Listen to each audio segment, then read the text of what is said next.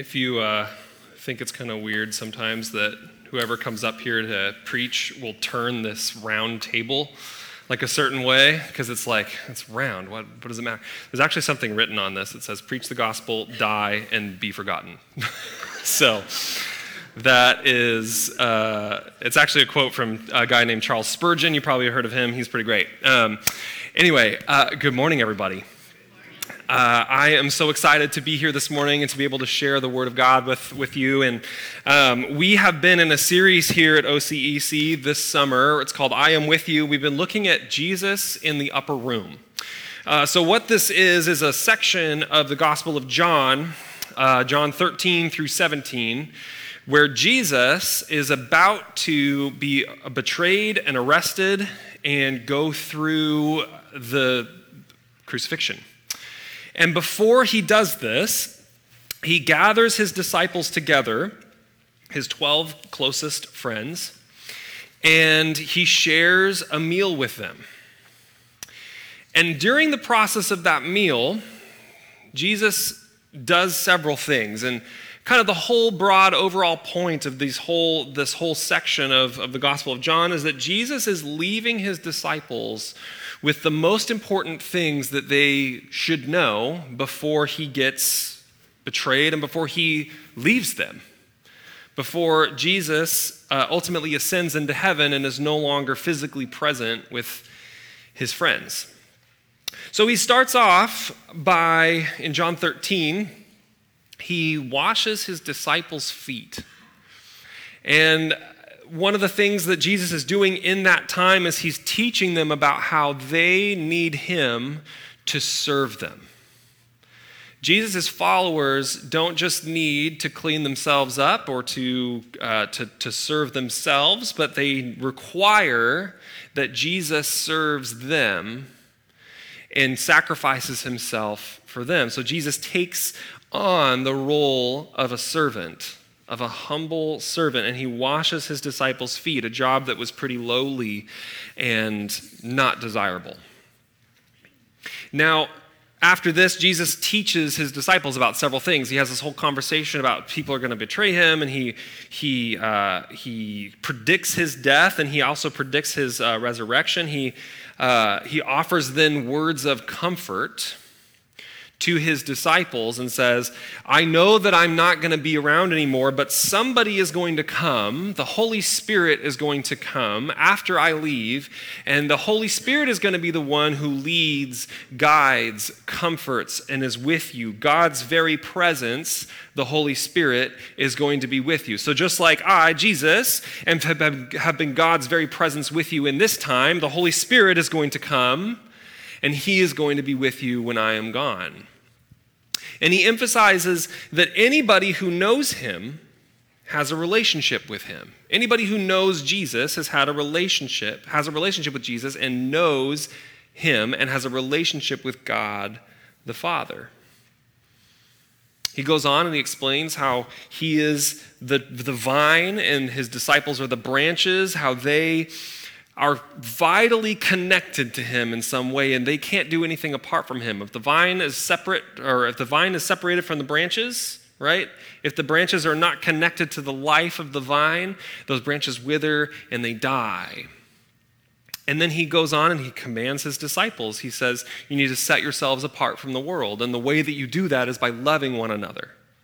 The way that you do that is by sacrificing yourselves for one another. Which is like, Jesus sort of holds this up as his main 100% command. You love one another. If you follow me, love one another, period. And that's how the world will know who I am. He then goes on and he explains how the world is going to hate the disciples. And because of the countercultural message that they preach, the message that we need to love our enemies, even those who are so far away from us and so opposite of us that the world would say, you need to just cut that person out. That's a toxic person. Get him out of your life. Get rid of him. But Jesus' command is that his people love those people. And those disciples would be hated for that message. The message not only that we need to do something totally like opposite of what the world would want to do, but also that Jesus is Lord. Not Caesar, not Nero, not anybody else. Jesus is the boss. That's a countercultural message. And it's one that Jesus explains the world hates him first because of that message, and because the disciples preach that message, the world's going to hate them as well. And then he goes on and he says, but even though you're going to have trouble in the world, even though this is going to happen, even though during your earthly lives you're going to be persecuted in many different ways, and the disciples were persecuted terribly, he says, take heart, I have overcome the world. Jesus wins. He then closes his time with his disciples with a prayer. All of John 17, chapter 17, is a prayer of Jesus. In fact, it's the longest recorded instance of Jesus praying that we have in the entire Bible. And it's really important.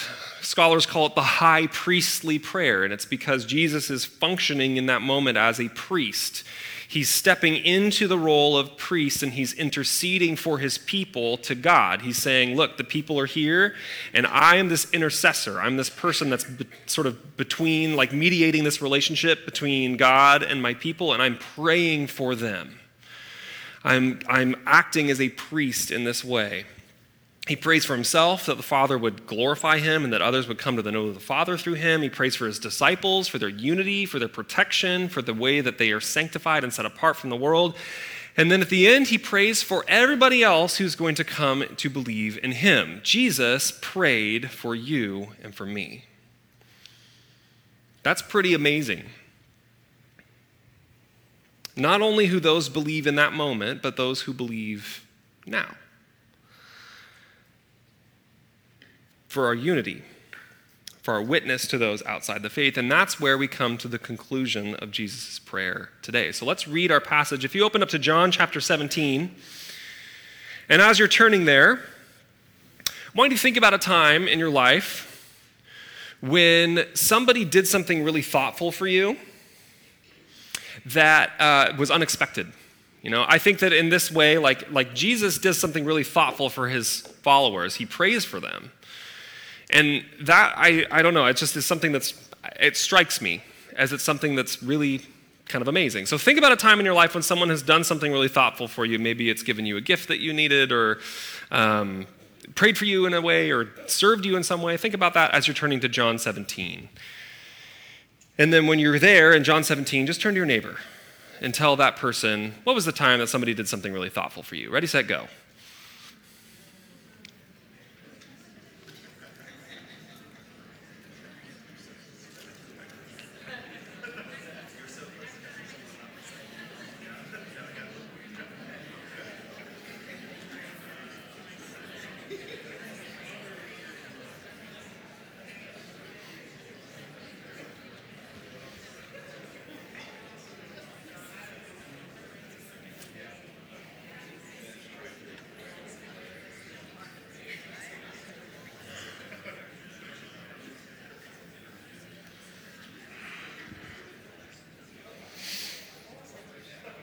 So when I kind of think about this, about a week ago or so, I got a text from my wife's mom, and she's actually in town. She doesn't know I'm going to share this story. She's in town, but she texted me and was like, "Hey, I know you really like pie. I want to bring a pie. What can I bring for you?"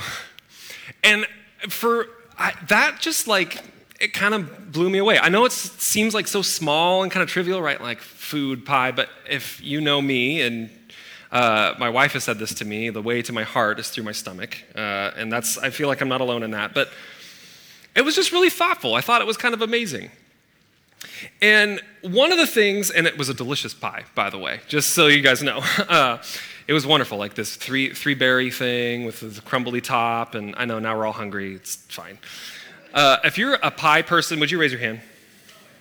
Beautiful. If you're a cake person and not a pie person, would you raise your hand? Good. Okay, I'm in the right room. This is good. Now, Jesus does this thoughtful thing, and it's a little bit more than buying somebody a pie, right? It's praying for them, interceding, coming to the Father and saying, Father, would you do this? Father, would you remind them of this? Father, thank you for this. And we finish our passage in John 17, verses 24 through 26. It's a short little section at the very end of Jesus' prayer. And here's what he says in verse 24. Father, I want those you have given me to be with me where I am and to see my glory, the glory you have given me because you loved me before the creation of the world.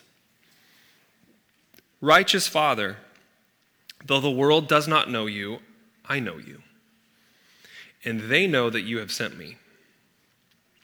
I have made you known to them, and will continue to make you known, in order that the love you have for me may be in them, and that I myself may be in them.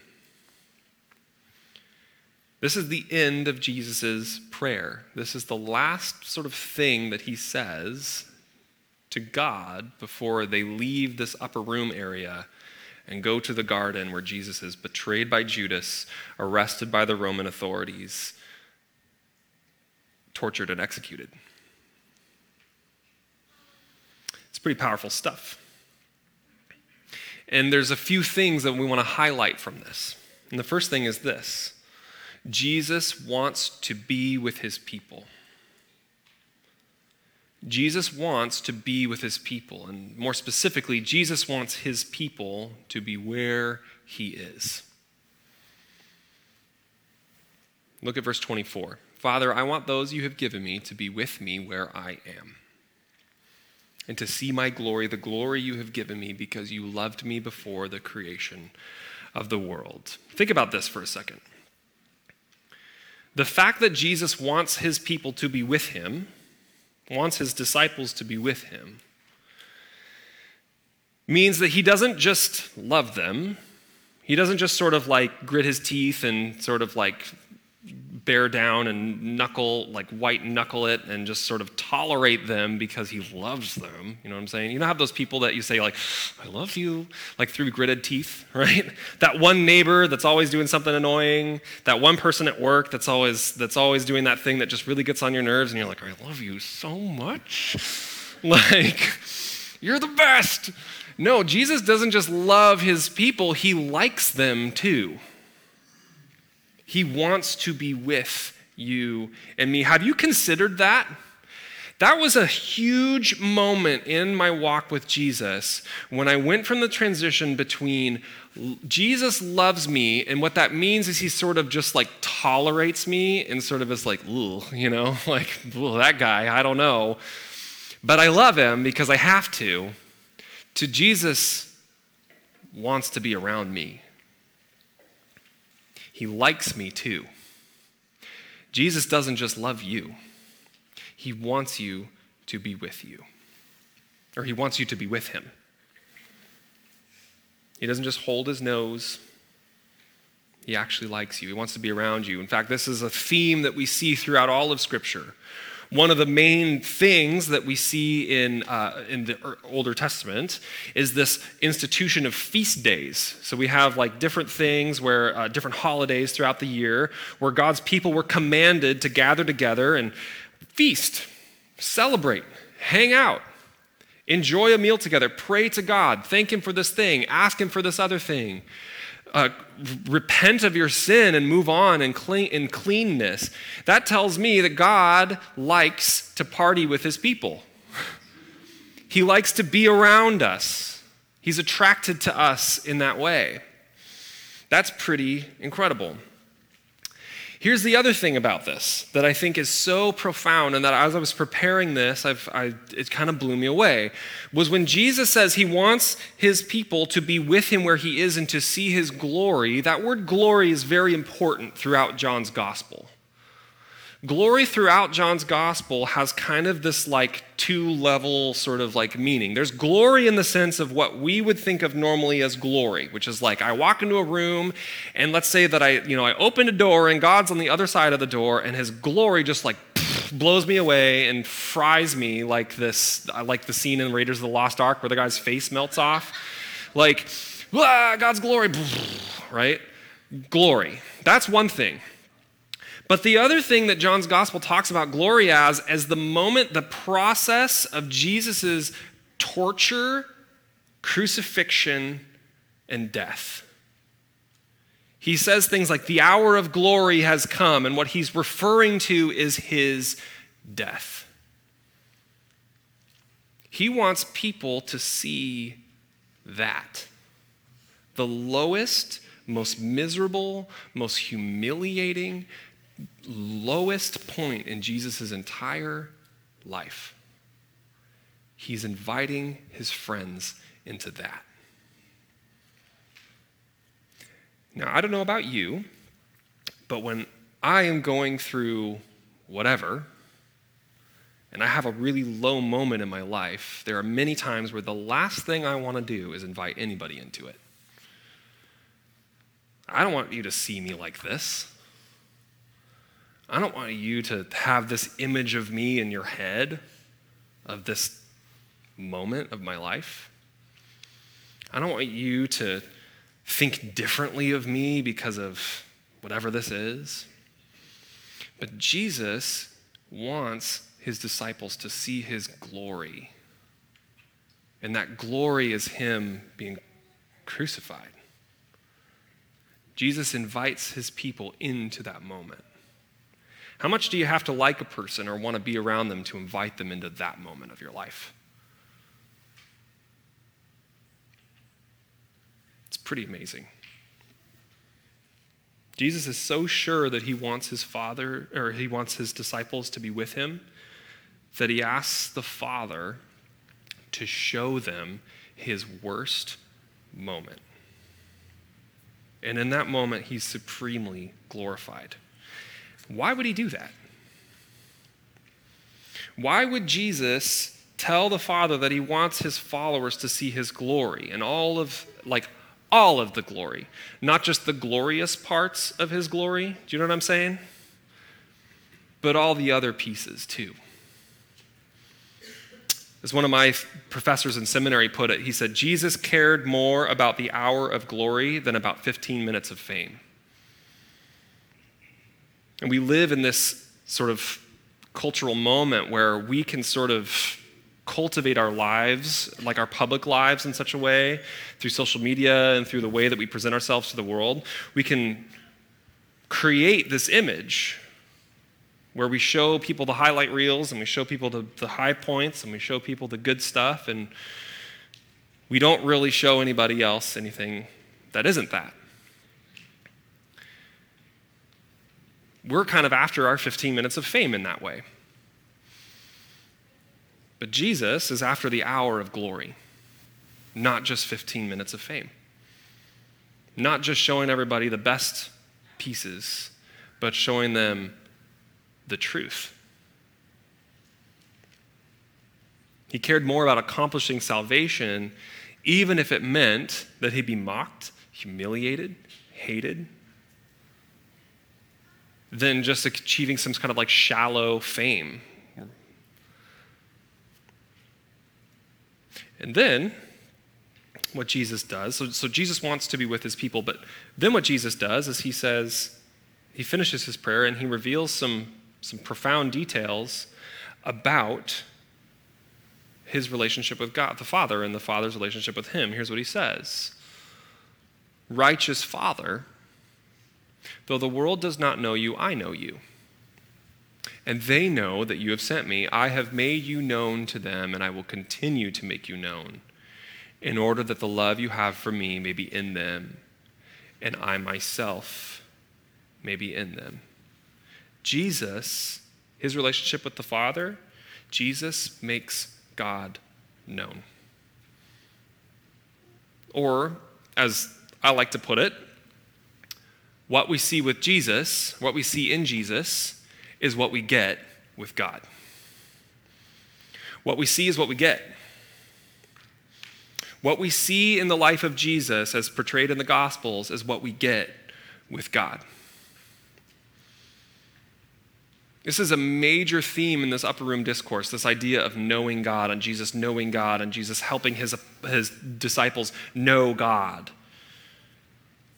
And what Jesus does in this moment is he answers a fundamental question that people have had since people have been people, which is, how can I know God? How can I do this? Or how can I know if there even is a God? And maybe there is a God, but how do I know this God? What's God like? How does God feel about blank? What does God think about this thing? What does God think about me? Is God good? Is he not good? What's the deal? So let's talk about this for a second. We're going to step back for just a sec. There's three major ways, three sort of main ways that we get to know God. And the first one is this. The written word is Scripture, okay? So what we have in our hands right here, our Bibles, are the written word of God, Scripture. Paul describes it like this. He says, all Scripture is God-breathed. It's useful for teaching, rebuking, correcting, and training in righteousness, so that the servant of God may be thoroughly equipped for every good work. The idea is that we get to know God through the written word. If we're curious about what God has to say about a topic or a subject, we can look in the Scriptures. And the Scriptures do this thing because they're breathed out by God, and because God is ultimately the one who put it together. We encounter God and know God through his word. There's a moment of encounter in that when you read the Scriptures, where we see something true about God and they bear witness to who God is. The second one is this, and this is what we've been talking about on this section, is the living word, Christ. So we have the written word, Scripture. We have the living word, Christ. At the very beginning of John's gospel, John describes Jesus as the Word of God made flesh, the living Word. In the beginning was the Word, and the Word was with God, and the Word was God. He was in the beginning with God. And then later on in John chapter 1, it says, the Word became flesh and dwelt among us. And we have seen his glory. Interesting introduction to that topic. Jesus reveals the Father. Jesus makes God known. And Jesus goes on, in Jesus we see who God is. He says, righteous Father, though the world doesn't know you, I know you, and they know that you have sent me. And then look at verse 26. This is where I would want to zoom in. It says, I have made you known to them, namely my disciples, the people that know me, and I will continue to make you known. Jesus' prayer is that we would get to know God by knowing Jesus. How can I know God? How can I know who God is? Get to know Jesus. How can I know what God is like? Look at Jesus. How do I know what God thinks about blank or feels about blank? Get to know Jesus. What does God think about me? We just talked a little bit about what Jesus thinks about you.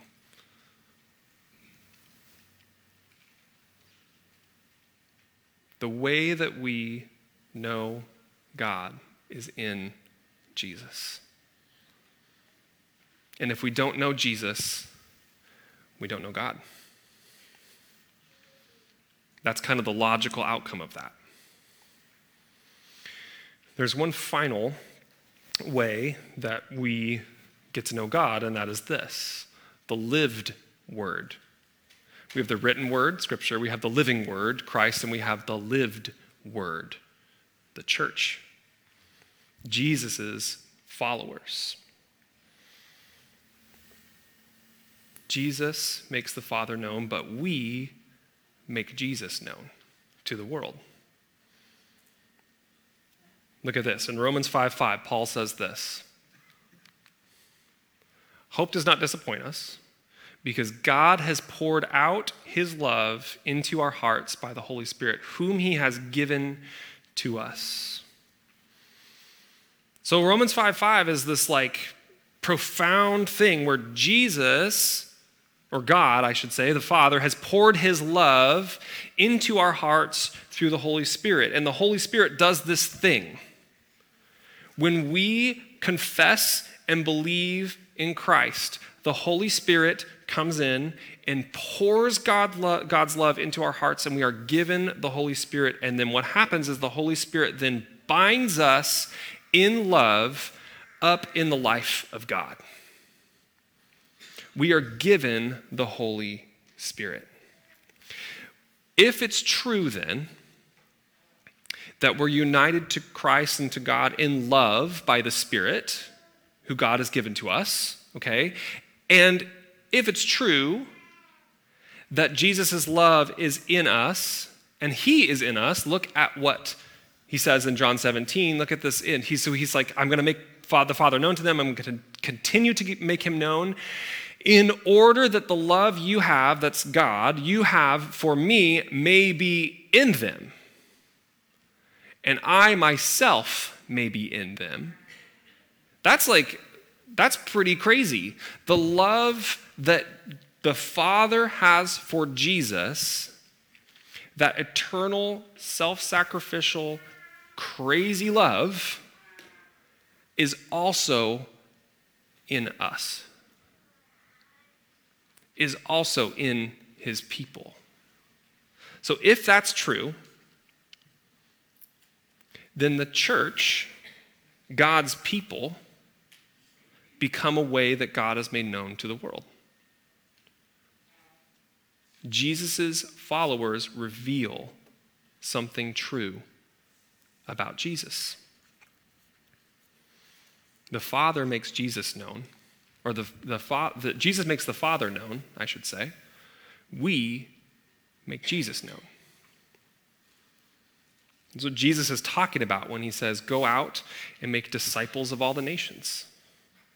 Make Jesus known. Here's my question, though. Does Jesus realize who he's talking about here? Does he get it? Does he understand the kind of person I am? Yes, he does. The question is, I think in this moment, is what do we do? What happens when we fail to live up to this high calling? We've been given this incredible gift, which is the Holy Spirit, and the ability to make Jesus known to the world around us. It's an incredible thing. But what happens when we fail? When we do this imperfectly? When I don't love others the way that Jesus commanded me to do? When I don't live up to the standards that Jesus wants me to live up to? Should I just try harder? Should I just manage my sin a little bit better? Should I put up some more fences around myself and just kind of stay in my little box? Should I create a better system to hold myself and others accountable for our behavior? Should I white knuckle my way through life out of a fear that if my morality fails, so does my witness? Because that's the fear, right? If my morality fails, if my devotion to Jesus fails, my witness has failed as well. That's the fear. Here's the thing. We know our hearts are unholy, but the cure for an unholy heart is the message of the gospel. It's not morality. At that point, morality is just a fig leaf covering over something that is much, everybody knows it, right? The emperor has no clothes in this situation. Everybody knows. We get it. And if I just try and clean up my life and make it look better and be oh yeah, this is exactly what I need to be, and ta-da, here's the portrait of a perfect Jesus follower. Now everybody can go follow Jesus. No, that's not going to happen for me.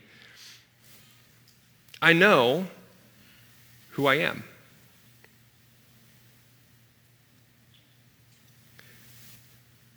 Our witness doesn't fail if our morality fails. Our witness fails if we don't receive the gospel when our morality fails. There's going to be a moment, there's going to be many moments throughout each of one of our lives where we are faced with a choice. We screwed something up, big time. And in that moment, we have a choice. Can I hide that? Can I make myself look better? Can I continue to have my witness in the world? Or can I actually believe the real, true message of the gospel that you and I are more messed up than we could ever believe, and we are more loved than we could ever hope by a God who is there, who loves us, who loves you and me, who wants to be near us, who wants us to see his glory. That is the choice we are faced with. And I would rather see a group of people who are honest and real about the moments that they fail, and then acknowledging that Jesus saved them in that moment, than a group of people who are sanitized and perfect and smiley and never have any issues. Because life with Jesus is still life. Am I right? Life with Jesus is still life. It's messy. It's messed up in many ways.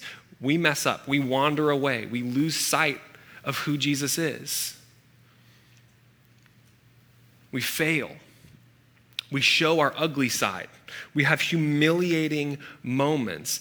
And guess what? Jesus wants to be with us even then.